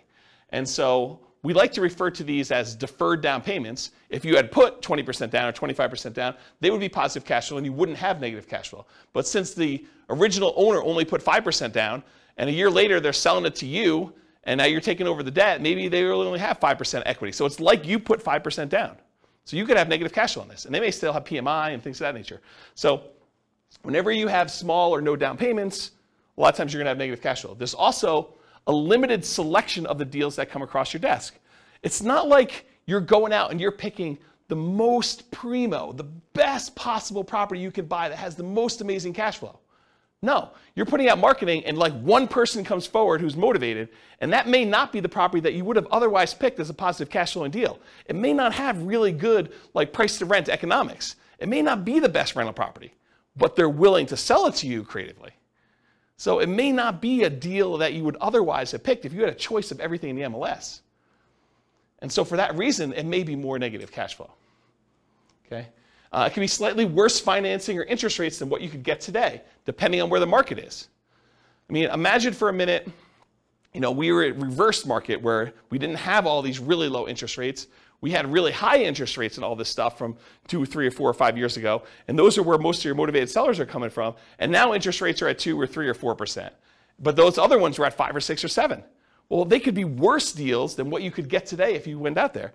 We don't happen to be in that situation. And right now, I think we're in sort of like a golden period, or the very beginning of a golden period where interest rates are much, much higher. And all the rates from the last few years are all amazing. They're all great loans to take over, right? But it could be the other way around, depending on when you're listening to this or kind of when you're doing the market. Marketing money. So the marketing to buy and the marketing to sell, I mean, that's a risk. You're putting that money out there. Sometimes it's not effective. Sometimes your marketing message is not resonating with the marketplace, and you might put out money and not get responses. You may put out labor and not get responses. Often less money risk compared to traditional buy and hold, so less risky in that regard. So you may go out there and spend 1% of the purchase price, just as an example. Let's say you put out $4,000 in marketing in order to try to acquire a deal. You're like, $4,000 in marketing, that seems really, really high. Well, you might pay a point in order to originate a loan, which would be like 1% of the loan amount. So that may be $4,000 by itself. And that's just one of the expenses. So to think you're going to spend $4,000 on marketing and not have to pay some of the costs in order to acquire this property, like acquire property another way, like traditional buy and hold, where you have to do a loan origination fee and some points and some closing costs, but you have some closing costs as well, but maybe closing costs for the loan. All these other expenses, $4,000 might be a little bit cheaper is what I'm trying to point out to you. Okay? You might have possible rehab risk. You didn't know that there was mold or that they were smoking meth. It could be a surprise. So you have some of the rehab risks possibly in there too. You have interest rate risk while you're creatively financing. So before you can sell the property to your tenant buyer and get out, or before you can go refinance yourself because you want to keep the property, you don't want to sell it anymore, interest rates may rise during that time. So you have some interest rate risk while you're doing that. Prices can decline during ownership. You bought a property at a 5% discount and property values went down, since you acquired it. That's a risk you have. And rents could go down. You have a potential for rents going down as well while you own the property. So I think you have those risks. I mean, these are not unique risks to this strategy, but they are risks of this strategy. And I think you have some that are unique to this, which I'll get to here, but they're like not all unique to this particular one, right? Some of these price decline during ownership or rent decline, and I think that's any type of buy and hold. In some cases, you might have your credit at risk. If you're going to get owner financing and they want you to personally sign and personally guarantee the loan, now you have your credit at risk for doing that. If you're doing loan assumption, that's credit at risk, right? You went and you got the formal assumption of the loan from the seller, from the lender. I mean, now your credit's at risk. Let's see. Your reputation at risk. If you tell the seller, look, I'll make payments on your underlying loan subject to, and you don't do that, that's a problem. That's your reputation. And then you have all the typical tenant and property management risks. So all the ones you would normally have buying a property and renting it out. And then you have the risk of loans being called due, which I think is relatively unique to this. If you're buying a property subject to, they could call the loan due. And you got to figure out what you're going to do if that happens. Any questions on risk exposure? I have a question. Yeah. It may not be exactly related to this, but would be kind of, so are assumable loans a thing anymore still? My parents did this in the 80s. So like, I just feel like now there's an opportunity of people who had 2% or 3% loans coming in and being able to assume that loan. So the question is, are there assumable loans right now? Yeah. FHA loans are assumable. FHA, only certain types of loans, is that basically what it is? Yeah. Okay. Yeah. I mean, and they're qualifying assumable, so you need to qualify. Right. Okay. And so you'll take over. What's gone is non-qualifying assumable loans, where anyone can come in and just, sign something. Like when in the 80s when interest rates were so crazy, I asked my parents how they ever bought a house. It was because they assumed most of the loan and only, but they said that $16,000 was taxed. The interest was like 23% when they bought that house. Yeah. Yeah. Actually, I had a buddy, he got one of his buyers to assume a VA loan with like a 2.3% interest rate. Yep. This was just a couple weeks ago. So, Did he have VA benefits? yeah. Yeah. So like the guy had VA benefits and the loan was a VA loan. Yep. So he was able, that's why he was able to assume the VA So loan. just certain types of loans though. Okay. Yeah. I just I never even heard of that. Yep. So, cool. Yep. Yeah, they're qualifying assumable, so you need to qualify. And a lot of times you need to pay a fee. So the bank's going to ask you to do a paperwork fee in order to do that, whatever that is. Any other questions? I have a question. Yeah. It seems unlikely in this environment because of high prices Yeah. that there'd be good subject to candidates. Is What do that you mean? true? So the because question they for the don't have microphone. Equity in their house, so it'd be kind of crazy for them to walk away.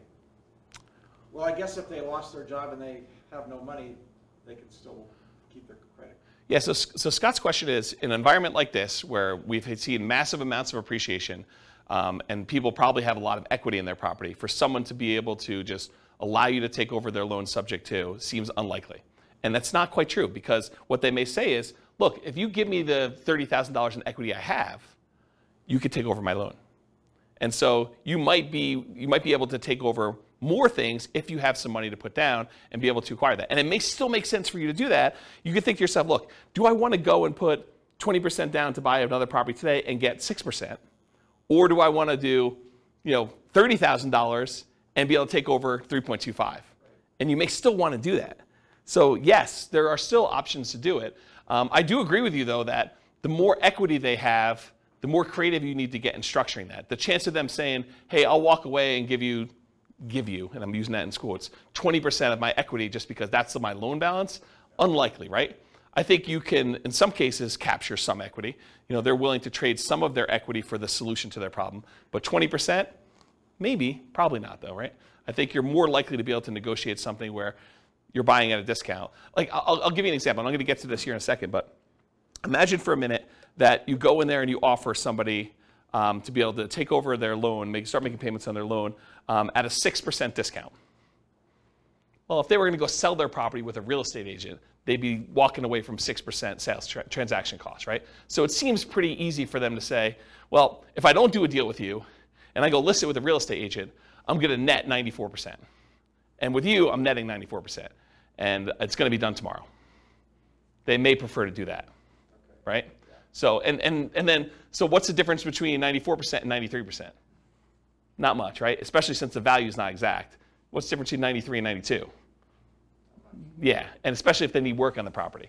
Or maybe they don't know the value of what it is right now. Maybe they think it's a little bit lower, a little bit higher. I mean, it's hard to say.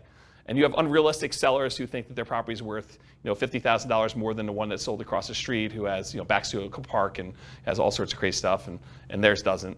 and they think that theirs is worth that. But then there's sellers that are like, I don't think my house is worth quite that much. And the inefficient real estate market is part of what allows us to do some of this stuff. Okay. Yeah. So now, I know I'm not at all well versed in legal things. Yeah. And Neither am I. I'm not an I attorney. know you would talk to an attorney and you try to have this written up really well, but one of the things that I feel like keeps running in my mind is like, Yeah. what if the seller dies and you're the person buying the creative financing? It should be written in some way, but I just feel like sometimes things get weird. Yeah. When people die. This seems like an additional risk of like, you're not going through an institution, your loan isn't held by some bank where it doesn't really matter who the person is. You now have this like individual entity that Yeah, Rachel, their family comes involved, and then there's probate. Yeah, Rachel, I'm pretty paranoid too, and I come up with all sorts of like weird situations that happen. But honestly, that is one I don't actually have a problem with, because my understanding, and I had a client of mine die while they were selling a house with me, and what happens is the paperwork is written such that the obligations they had get passed on to their heirs. So it's already pre-existing in the paperwork that I was using to do that, and I would assume yours would too if your attorney did it. So the obligation for the owner financier, whatever you had agreed to them, is now an obligation of their heirs. And it's not like they could say, we've changed our mind, we're not doing that. They may be motivated to get out of the deal, and you may be able to negotiate paying it off at a discount or some other benefit to you, but it's not like, I don't personally have that one worry. I have a lot of other worries, and you and I could probably get together and talk about all the crazy crap that could go on in the world and how bad things go, but that's not one you and I share. Yeah. Okay. That's great. I will Okay. let that go that I could legally have Yeah. people, like, Yeah, make yeah. sure that's not a problem. Yeah, I wouldn't worry about that one. Well, you hear like in probate, it's like this person has a car, you inherit a car and you can't sell it for 6 months because they didn't have a will, and it gets confusing. Yeah, Rachel's talking about some weird probate situation with selling car stuff. I don't know anything about that one, but I don't have that worry. But this is like the list you make for your attorney, right? The questions you come up with, you like list all the ones you have, and then when he gives you an answer, you're like, oh, well, that opens up like 94 other questions I got for you, Mr. Attorney, Mrs. Attorney. Let me go down that list, and you just have that list, right? And I think you go down there and you feel comfortable. And I don't think there are many things in this world that are like risk-free. Right? You decide like where you want to live on the risk continuum. Do you want to be in a spot where you're okay with being loosey-goosey with your paperwork and not consulting an attorney with every question? Or are you like, hey, look, I got a lot to lose. I'm going to go talk to an attorney, and I'm not going to do anything that I don't actually really, really know the answer to without talking with my attorney before I make a decision. So I think there's kind of a spectrum of things in that nature. And honestly, attorneys have different opinions on stuff. Right? If you experience this, where you go talk to one attorney and they tell you black and white, it's this. And then you go talk to another attorney, they're like, well, not really. It's that most of the time, but it can be this or this or this. And so I think that happens too. All right, any other questions? Just a comment on the marketing money. Yeah. The risk is higher in different markets too. Like here in Colorado, I've spent a lot of money just to get a seller on the phone that said, like, you're the 30th person that said they want to buy my house. Yeah, so what Taylor just said is that the amount of money you need to spend on marketing can vary market to market. I also think it varies like market conditions to market conditions. Like in the last 3 years where a seller could list their property in the MLS and get 30 offers on it, 20 of them above list price, that's a very different expense to getting a seller to call you than a market where properties are sitting on the market for 6 months and they're not selling. And so I think market conditions come into play, and I think partly the market you're in has an impact on that too. If you're trying to buy, like for the recording, we live in a market where there's this really nice part of Fort Collins called Old Town Fort Collins, and there's like a really nice row of houses where they're all really expensive and no one really wants to move from there, and it's all really in high demand. If you're doing marketing to try to find a deal there, I mean that's kind of hard, right? Kind of tricky. Can you find them there? Sure, but I mean, you're stacking the deck against you trying to find properties in that thing. Okay, any questions on risk exposure?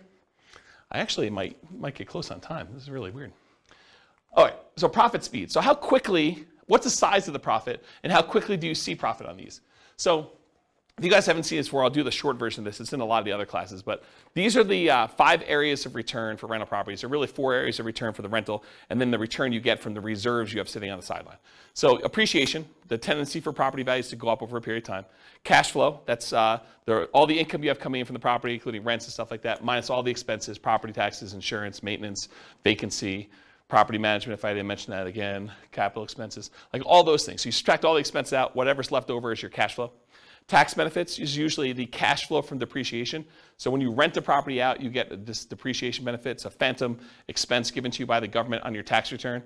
That means you pay less in income tax. And so whatever the amount you have to pay less in income tax is what we consider cash flow from depreciation for owning this property. And then how much you pay down on the loan. That's debt pay down. So those 4 areas of return, plus the area you get for the return you're getting on your reserves, gives you a total amount that you're earning. So what's the typical size you might see on this? Well, when you buy a property creatively, a lot of times you're buying it at a small discount or a big discount, depending on what you can negotiate. And so sometimes you'll get this forced depreciation. The amount you bought in year 1 that you got as a discount, plus in addition to that, whatever the appreciation is while you own the property. So if property values are going up, whatever it is, 3% a year, and you own it for 4 years, it's 3% the first year, 3% compounded the second year, 3% compounded the third year, 3% compounded the fourth year.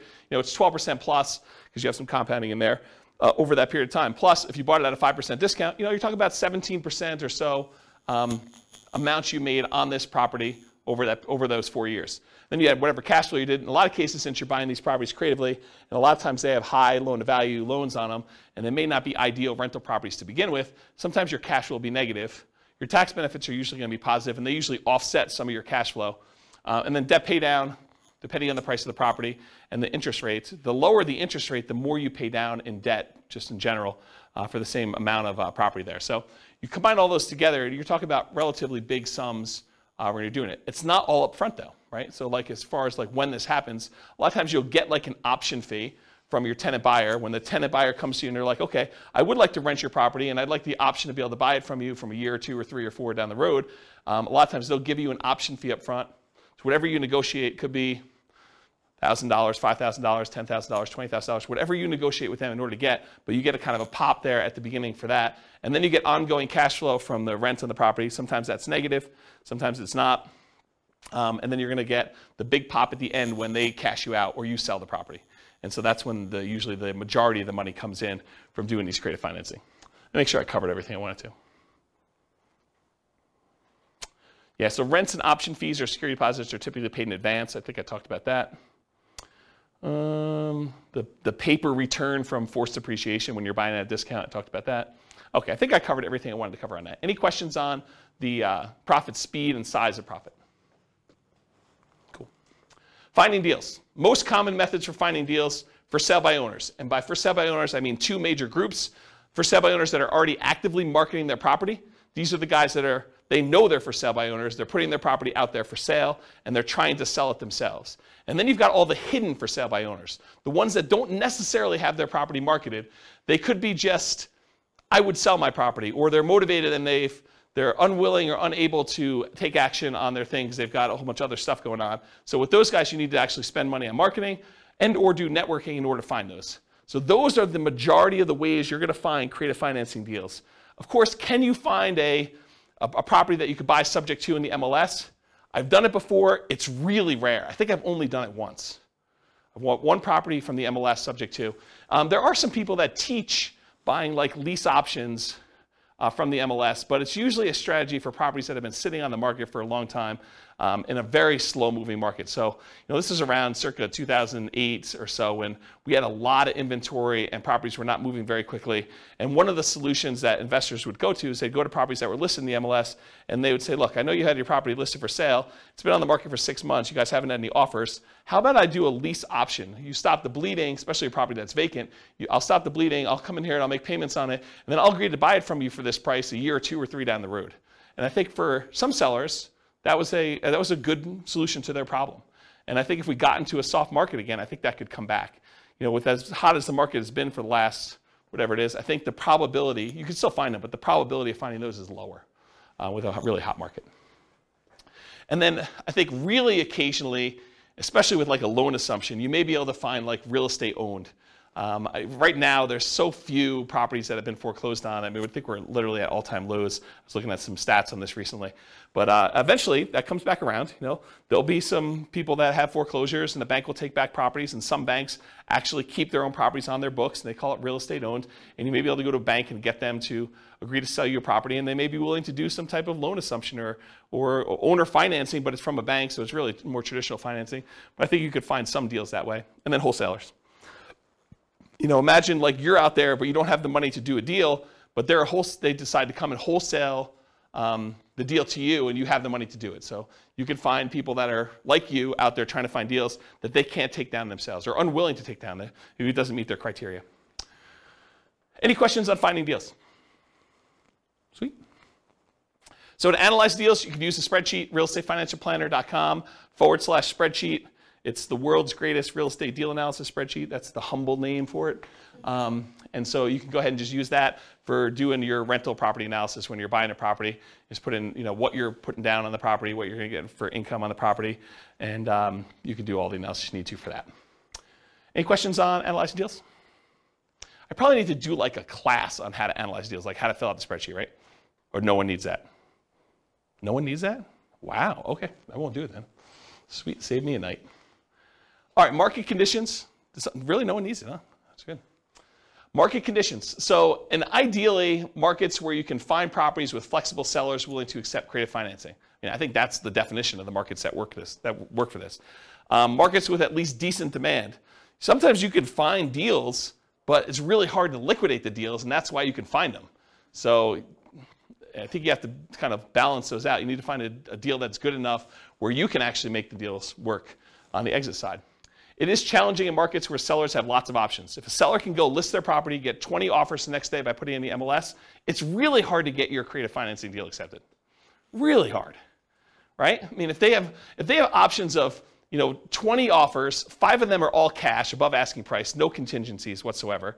Another 10 of them are above asking price but with loans, and 5 of them are at list price or slightly below because they're just not in touch with reality. What solution do you offer them as someone coming in with creative financing, right? That's the hard part. You need to have a solution that you can offer to somebody that solves the problem. And if they have the ability to solve their problem another way, it's going to be really tricky for you. And then also a challenging market is low buyer demand. If you can't get rid of your property, if you can't put a tenant buyer in there, that's problematic.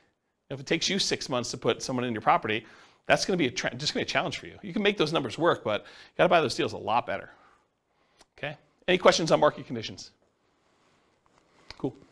Accessibility, availability, these can be hard deals to find, no doubt about it. Got to do marketing in order to find them. Need to find sellers willing to accept creative financing, so you're usually solving a seller's problem. Watch out, strong availability might mean it can be harder to sell in a reasonable time. One reason sellers can be motivated because it can be difficult property to sell. So there have definitely been deals where I'm like, yeah, I could see why you'd want anyone to come in and take over this property from you because I don't want this property either. It's bad. I just have no interest in dealing with the problems. I don't want to take on those issues. And so, there may be times when you're like, yeah, pass. Some markets are much easier than others. Talked about that. It's harder, but you might be able to invest in remote markets to find these deals. So it doesn't have to be your market. If you're in a market and your market's still on fire, you can go to other markets and do these. It's just different skills, different strategies. You got to start doing this remotely. And then you got all the challenges of doing remote investing. Can be done, but making trades. Can you use your retirement account to do these? Yes, you can. Yep. So you can do this. And because it doesn't have to be like non-recourse loans, and the lender's not going to set 35% down payments or whatever they're doing for doing loans to your IRA or your 401k. These can be very attractive to do in your retirement accounts. So because there's no pre-existing conditions from the sellers with their financing. We're taking over a loan subject to. We're getting an option or a lease option on a property. Could be definitely very attractive to do these. All right, so let's do some quantitative analysis. Now that I've got, 25% left? A little less than that. So creative financing in real estate entrepreneurship requires work and effort like a job. Okay, so even though we're going to compare it to other strategies that could be much more passive in nature, realize that some of the extra benefits that we're getting from doing these creative financing deals needs to be attributed to the actual work you're doing, the labor. Putting in all these extra hours. It's not like just going and buying a regular rental and have a property manager manage it. You're doing work to do these. So a more true apples-to-apples comparison would be to add in some paid manual labor for the equivalent work done in some of the other strategies.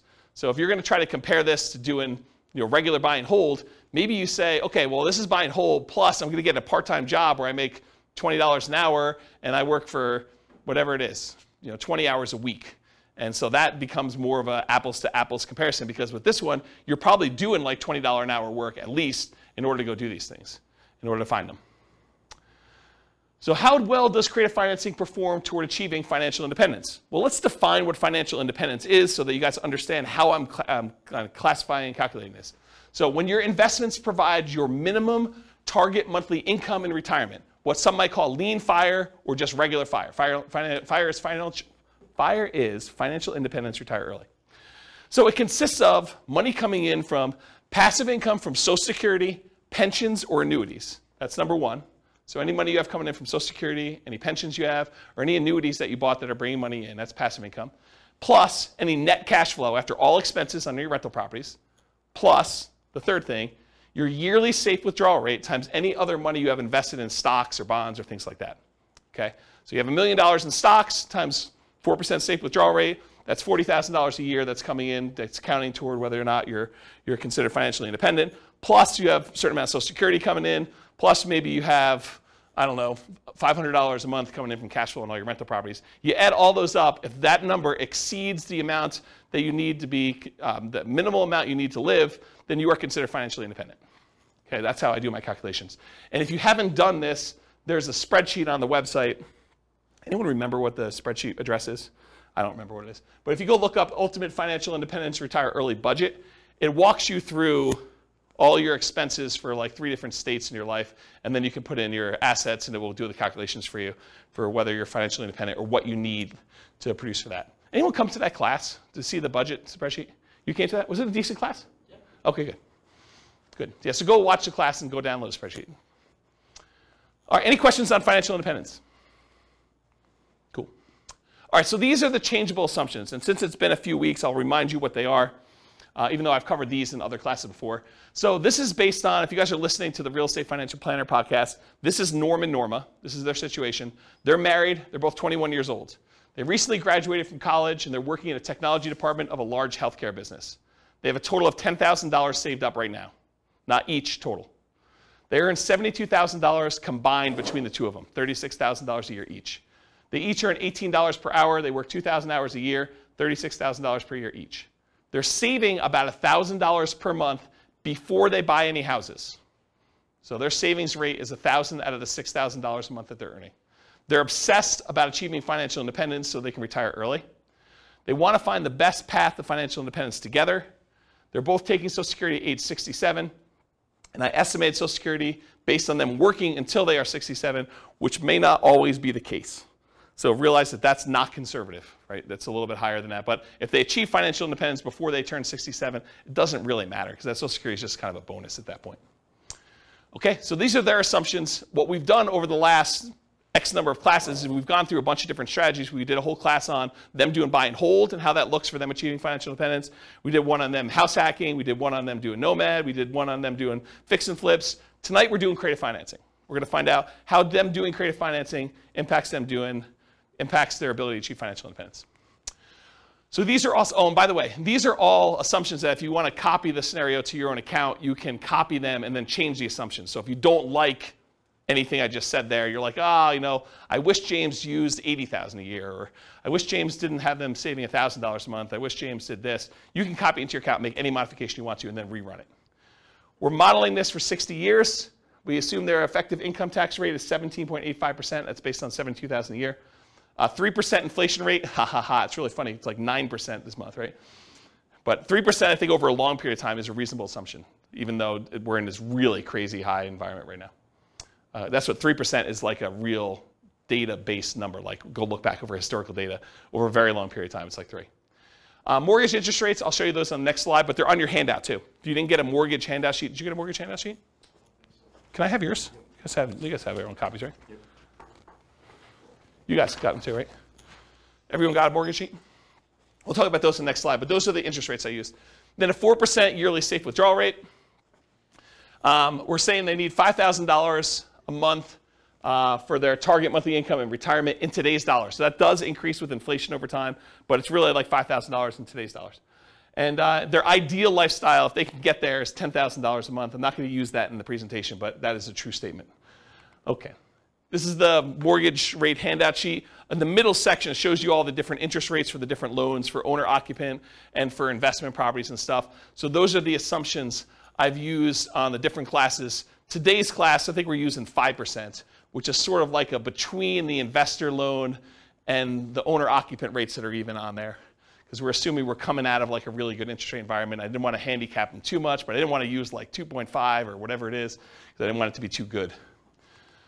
Okay, so really young eyes, whoever can read this. What's line 3, Rachel? Okay, so here we go.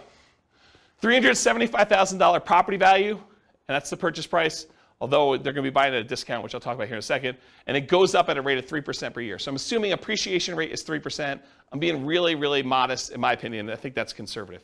Anything better than that helps them while they own the properties. It hurts them a little bit when they're buying more expensive properties in the future, but it helps them for the ones they own. They're taking over debt, so we're assuming they're doing some like a subject to or wrap financing or something like that. And I've set the default that says they're getting a 6% discount from the after repaired value. So this is that argument I made earlier. Look, you're going in there and saying, look, you're going to go and the alternative is for you to list a property with a real estate agent. You're probably walking away, although real estate agents are completely negotiable. You can use whatever numbers you negotiate with your real estate agent. But I think 6% is a very common one that people have used in the past. So what we're saying is, we're going to buy the property at a 6% discount. Like what they would net if they walked away from a real estate agent is some way of looking at that.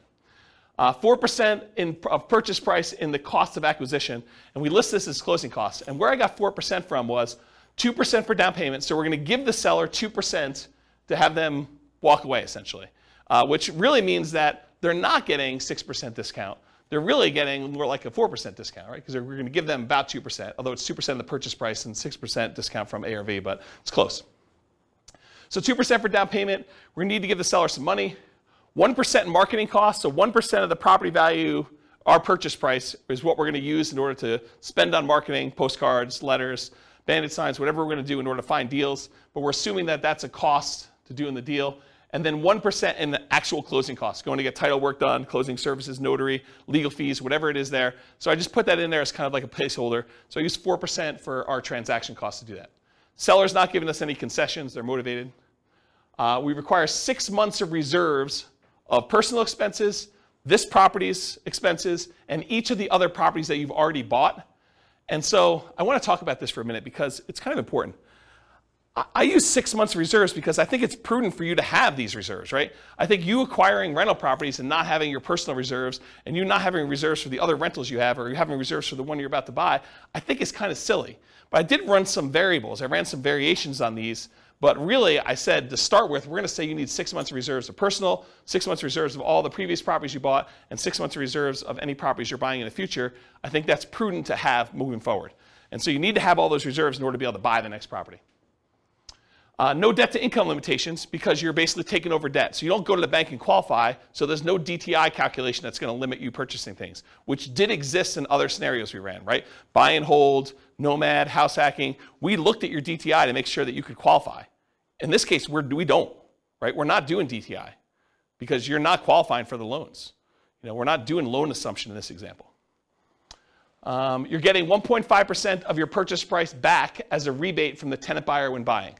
So after you buy the property, I'm assuming that your tenant buyer is going to come up with at least 1.5% down. In this case, it is 1.5%, but I think that's a fair number to use. It's going to be about $6,000, something like that, right? This gets applied to a credit when they buy it from you in 4 years. Now, the math, the way that we model this is not great for how we give the credit back, but I did include it in a really rough sort of way, but it's not perfect. I just wanted to warn you about that. We're using a 5% interest rate that you're taking over on the loan and that you are paying PMI. They do have PMI on their loan. They didn't put that much down, so they got private mortgage insurance. We're using a 360-month loan, 30 years. $2,600 per month in rent, but rent also increases at that same inflation rate, 3% per year. You're likely to have negative cash flow if you ignore that upfront option fee you got and you ignore cash flow from depreciation. So a lot of folks, a lot of creative real estate investors will think about that option fee as some offset to their cash flow, right? If you get, as an example, if you get $2,400 as an option fee, isn't that sort of like an extra $200 a month for the first year in rent? So if you were like negative $100 a month on rent, but you got $2,400 in the option fee, it's not really negative $100 a month in rent if you really got the option fee up front. You just got like prepaid rent up front. Now it does count as a credit to them when they buy, so it's not like it's really that way, but it does offset some negative cash flow. And if you're getting $6,000, that offsets a lot of negative cash flow, right? You get $6,000 option fee up front, it's like $500 a month for the first year, or $250 a month for 2 years, or whatever that is for 3 years. I can't do the math in my head. So we're not counting that. We're not thinking about that. We're not counting the cash flow from depreciation. 3% of the monthly income is the assumed vacancy rate. 10% of the monthly income is the assumed maintenance rate. Although if you've got a tenant buyer in the property, you could argue your maintenance rate is probably going to be a little bit lower, because usually a tenant buyer, someone who's buying the property, is going to take care of the property a little bit better than just a regular old renter. And you could negotiate that they're responsible for the first X in maintenance on the property too. That's another way to structure this. I'm not going to talk about how we calculate taxes and insurance, but we are calculating, it's on there. And then I'm not going to go into details about how we calculate the depreciation benefit, just for the sake of time, but I do have that in there as well. Let me get a drink because I'm losing my voice. You guys hear my voice, or is it just like in my head? You hear it? Sometimes it's hard to tell if it's just in my head or not. Because you listen to yourself on recording every once in a while, and you're like, do I really sound like that? I guess I do. So buy up to 15 properties. Oh yeah. So basically I'm saying they can have up to 15 properties that they've acquired at any given time. I cap them at 15 because in some of these cases they're able to buy like an infinite number, right? Like they eventually get to the point where some of the deals start popping, they've got a lot of money in their bank accounts, and really they could go spend an unlimited amount of money in order to do any number of deals that they want. And I wanted to set a reasonable limit. I thought 15 sounded about right. Do you guys think 15 sounds right? Is it too low or too high? 15 right or no? Okay, 15 sounds good. I do run some variations there, how long you're actively buying for. Oh, I only buy properties for 10 years. Because if I keep running this for, a lot of times you're financially independent before 10 years, or like shortly after 10 years. So I basically stopped acquiring properties at 10, and I did some variations where I extended it out a little bit more, made it shorter, but yeah, 10 years is arbitrary. And then I buy up to 15 properties. We sell them to a tenant buyer after 4 years. Historically, over a large data set, it takes about 3 different tenant buyers in order to have a tenant buyer close on the property. And so if you have a tenant buyer every year for 3 years, I used 4 years. This seemed a little bit more conservative. Could be longer than that, could be shorter than that. Depends on how you structure the deal, what happens in the marketplace, their ability to qualify, financing availability. A lot of variables in here. But I think 4 years seemed like a reasonable cutoff. You could extend it out if you wanted to. And I didn't count extra option fees you had, right? Like you put a tenant buyer in there, they could live in the property for a year and then decide not to buy. They don't get married, they get divorced, they no longer need the property, they're transferred out of the area for work, whatever the reason is. But there are times when that tenant buyer is like, I'm leaving, and they just leave their option fee, and now you got to go find another tenant buyer, and you get to collect another option fee by doing that. So I didn't count that.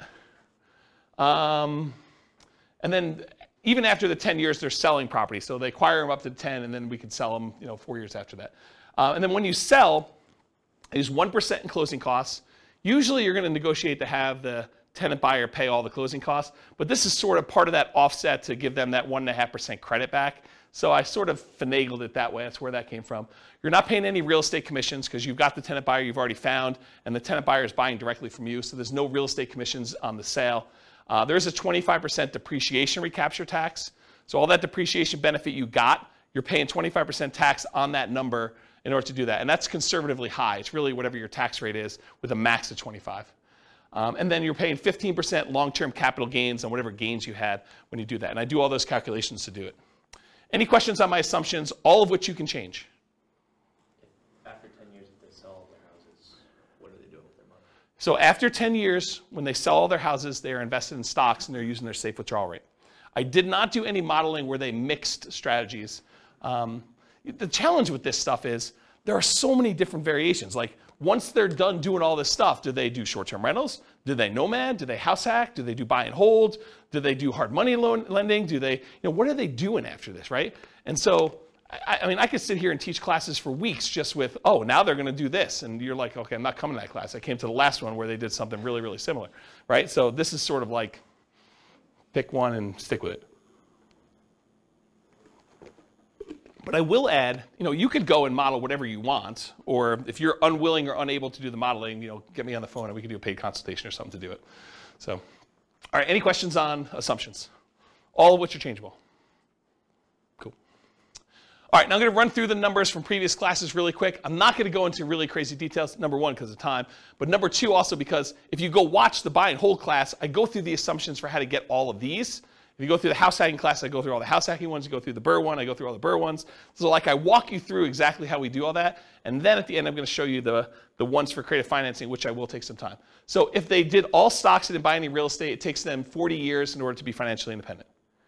If they go and they do buy and hold strategies, there's a whole bunch of different strategies, everything from buying one owner-occupant property and buying stocks, that takes 33 years. Buying 20% down payment rentals, that's 31.42 years. Buying 25% down payment rentals, that's a little faster at 28.67 years.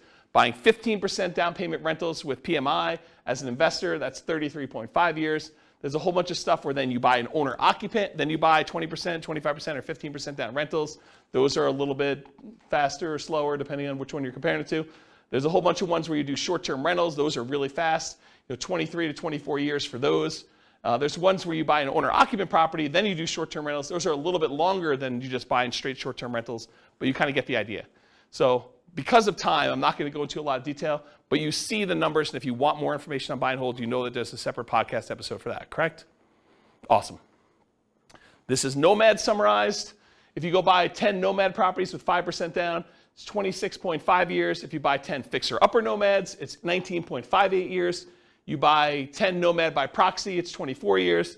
10 Nomads, then you do short-term rentals with them, it's 12.67 years, which is actually one of the lowest in all these.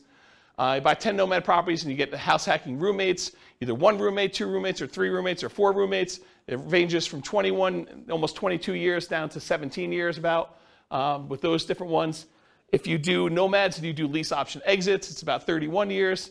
If you do the ultimate real estate agent retirement plan, it's about 26 years. So go watch the Nomad class if you want details on any of those. We basically do this like class structure with Nomad for that. Here's the house hacking summary, and it went from vertical to horizontal because there's too many. And so it shows you all the different house hacking ones. I'm not going to go, but basically it's like how many different roommates you have and how many different properties you buy. So there's a whole bunch of variations on that, but here's the house hacking ones. Then I did Burr. There's 3 different Burr ones. There's doing Burr where you have, you leave 10% in the deal. That's almost 22 years. There's Burr where you leave 5% in the deal. That's almost 18 years. And then there's Burr where you can leave nothing in the deal, and that's just under 15 years for doing those. And then this is the quick turning class where you're doing flips, whether you're flipping like every 6 months, every 9 months, and how much you're making with the flip, 25K, 30K, 35K, 40K, 45, 50. If you do live-in flips, you do 2-year tax advantage flips, you do 2-year tax advantage live-in flips, you do all these different variations. So there's a whole bunch of different ones on here for all the different fix and flip ones. Go watch the fix and flip class for the numbers on that. And then here's the summary of all the ones so far. And what I tried to do to make it a little easier for you is I tried to color code them. So all the ones in red over here are all the all the buy and hold strategy ones. And this shows you how many months it took them to be financially independent using that definition we did before. And so now you can see the relative sizes of all these different strategies. So you can see how long it took all the different buy and hold ones, how long it took all the different Nomad ones, how long it took to do all the Burr ones, how long it took to do all the quick turn flipping ones, and then how long it took to do the house hacking ones. And you could just see visually which ones tend to be the faster strategies. Of course, the detail is something you'll want to go listen to the individual class for. But in general, Nomad looks really, really good. Burr looks amazing if you could do Burr deals. There's a lot of flipping stuff that looks pretty amazing too. House hacking seems, I don't know, pretty good, maybe a little bit better than buy and hold if I had to kind of eyeball that. But you can kind of get a feel for like the different strategies and how they might perform. Does that make sense, everybody? Okay. What about creative financing now? So I did creative financing where I varied reserves. So down here is that 6 months of reserves. If you do the creative financing deals as I described with all my assumptions before, but you mandated you had 6 months of personal reserves, 6 months of reserves of the property you're about to buy, and 6 months of reserves for every other property that you've purchased so far, it takes 17.42 years in order for you to be financially independent. And you stop acquiring after 10 years. So basically that's how long it takes you to do it. If you drop down to just 5 months of reserves for all 3 of those, you drop down to 15.42 years. So you save 2 years by doing that. If you drop down, you only have 4 months of reserves for each of those, you drop down to 14.25 years. If you do 3 months of reserves, it's just under 13 years. You do 2 months of reserves, which I think is pretty risky. in my opinion. I think 3 months is probably pretty risky too, but 2 months I think is pretty aggressive. That's 11.67 years before you're financially independent doing this strategy. And if you decide you're crazy enough to do this with just 1 month of reserves, you can be financially independent under 9 years. Craziness, right? What if you do, instead of doing months of reserves, what if you say, look, I'm going to set aside $10,000 in reserves. It'll adjust up with inflation, but 10K. Well, that's about 9.17 years. If you do just 10,000 in reserves. If you do 20,000 in reserves, 9.92 years. 30,000 in reserves, 12.67 years. $40,000 in reserves, 13 years. And $50,000 in reserves, 13.75 years. So you can kind of compare those. And then the ones below it are all the 1 month, 2 month, 3 month, 4 month, 5 month, 6 months of reserves instead. Okay, any questions on those? All right, last one I think. Nope, sorry, two of them, two more. So this is how big of a discount you got. So we've been doing this one so far, which was 6 months of reserves and getting that 6% discount, right? Like basically what a real estate commission might look like. Real estate commissions are whatever people negotiate, but 6% looks pretty familiar. But 17.42 years, that's the 6 month one. What if you were able to get a little bit bigger discount, like 8%? That's 13.67 years. What happens if you're able to get 10% of discount? That's 11.92 years. What happens if you're able to get a 12% discount when you buy them? That's 10.67 years. So getting a discount does matter, in doing this. What about by buying period? What if you said, I'm only going to do this for 5 years? Well, it takes you 35 years in order to become financially independent. If you only do it for 5 years, then you just let your money grow in the stock market. And remember, they're saving about $1,000 a month. Okay? What if you do it for the 10 years I said? That's at 17.42 that we covered already. And then if you decide to do this for a little bit longer, 15 years, you're financially independent after 12.67 years. So a little bit faster if you decide to do it longer. So I just wanted to show you that.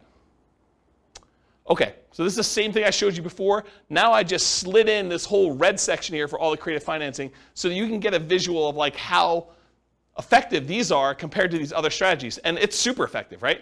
I mean, I think the creative financing ones, and I did all the variations that we just covered, it's pretty fast compared to almost everything else we've done. It becomes one of the fastest strategies depending on like what you do and your assumptions about it for doing that. Is that surprising to anybody? A little bit? It's a lot of work though, right? It's not like doing Nomad. You just buy a property every year and you live there. This one's like you're out there hustling and buying properties and doing things and putting tenant buyers in there and negotiating and structuring all that. Any final questions on this? Is that helpful? It's like this slide, especially with the colors. I took a lot of time to write the color thing for you guys. I had to write special code for that. Like it was non-trivial. We good? Okay. So in conclusion, the assumptions for this modeling matters a lot. You're doing different price properties. You're doing different rents coming in. You do different discounts. You're doing it for a longer period of time. They're saving more or less. Because they don't even get enough money to buy their first creative deal until they come up with 6 months of reserves, which isn't instantly. They only had $10,000 saved up front. So it took them a while just to get to the point where they have enough in reserves and money for marketing and closing costs and everything else before they can even buy their first property. So if you change any of those assumptions, this changes everything. That's why the assumptions matter so much. So if you change reserves or market conditions, the appreciation rate, rent appreciation rate, the price, interest rate, rent, vacancy rate, maintenance, property management, tax, insurance, all those things are going to have an impact on those numbers. The stock market rate of return or what you're investing in, and it's not just the return, it's also your risk profile. Investing in the stock market is a very different risk profile than investing in bonds or crypto, if you guys are into that, right? Their target monthly income retirement, we said they needed $5,000 a month in order to be financially independent. If it was $8,000, that's very different numbers as well. The safe withdrawal rate for any money they have in the stock market, that's going to come into play. The number and the frequency at which you buy these properties is going to be a factor. And then how big of a discount or the profit you make on each deal or the cash flow you make on each deal is all going to matter too. Then the strategies that work best in that market may differ. So just because I used all these assumptions doesn't automatically mean creative financing is always better or house hacking is always better or BRRRR is always better or whatever. Like different markets will have different ones that are better. So you do the math for your situation, and you can go to realestatefinancialplanner.com/model, and over time, it's not all done, but over time, the reason why I'm doing the individual city podcast is going to have each of the cities have their own numbers done for these. So I'll pick whatever the city prices of houses are for there, and their rents and their taxes and their insurance, and I'll run through all the buy and hold, all the house hacking, all the nomad, all the creative ones, and I'll show you the numbers for that city specifically, and that'll all be at that realestatefinancialplanner.com/model page. You'll just pick your city, and I'll do it, and then you can copy your city to your thing and make adjustments from there, and then I'll be able to show you which cities are better, which I haven't really done a lot of work on, but that's where we're headed with that. Yeah, questions? Remind me for the reserves. Yeah. What assumptions do you assume they're invested? Do you just assume they sit in In stock market. Okay. Yeah, so instead of modeling and saying, okay, they're 10% in cash and 90% in stock market, I said, look, we're just going to simplify this down, and all of it's at 8% in the stock market. Okay, I thought that was it. I just Yeah. there was Yeah. a separation between that and like other investments. Yeah, we can model it differently. It's just a pain in the butt.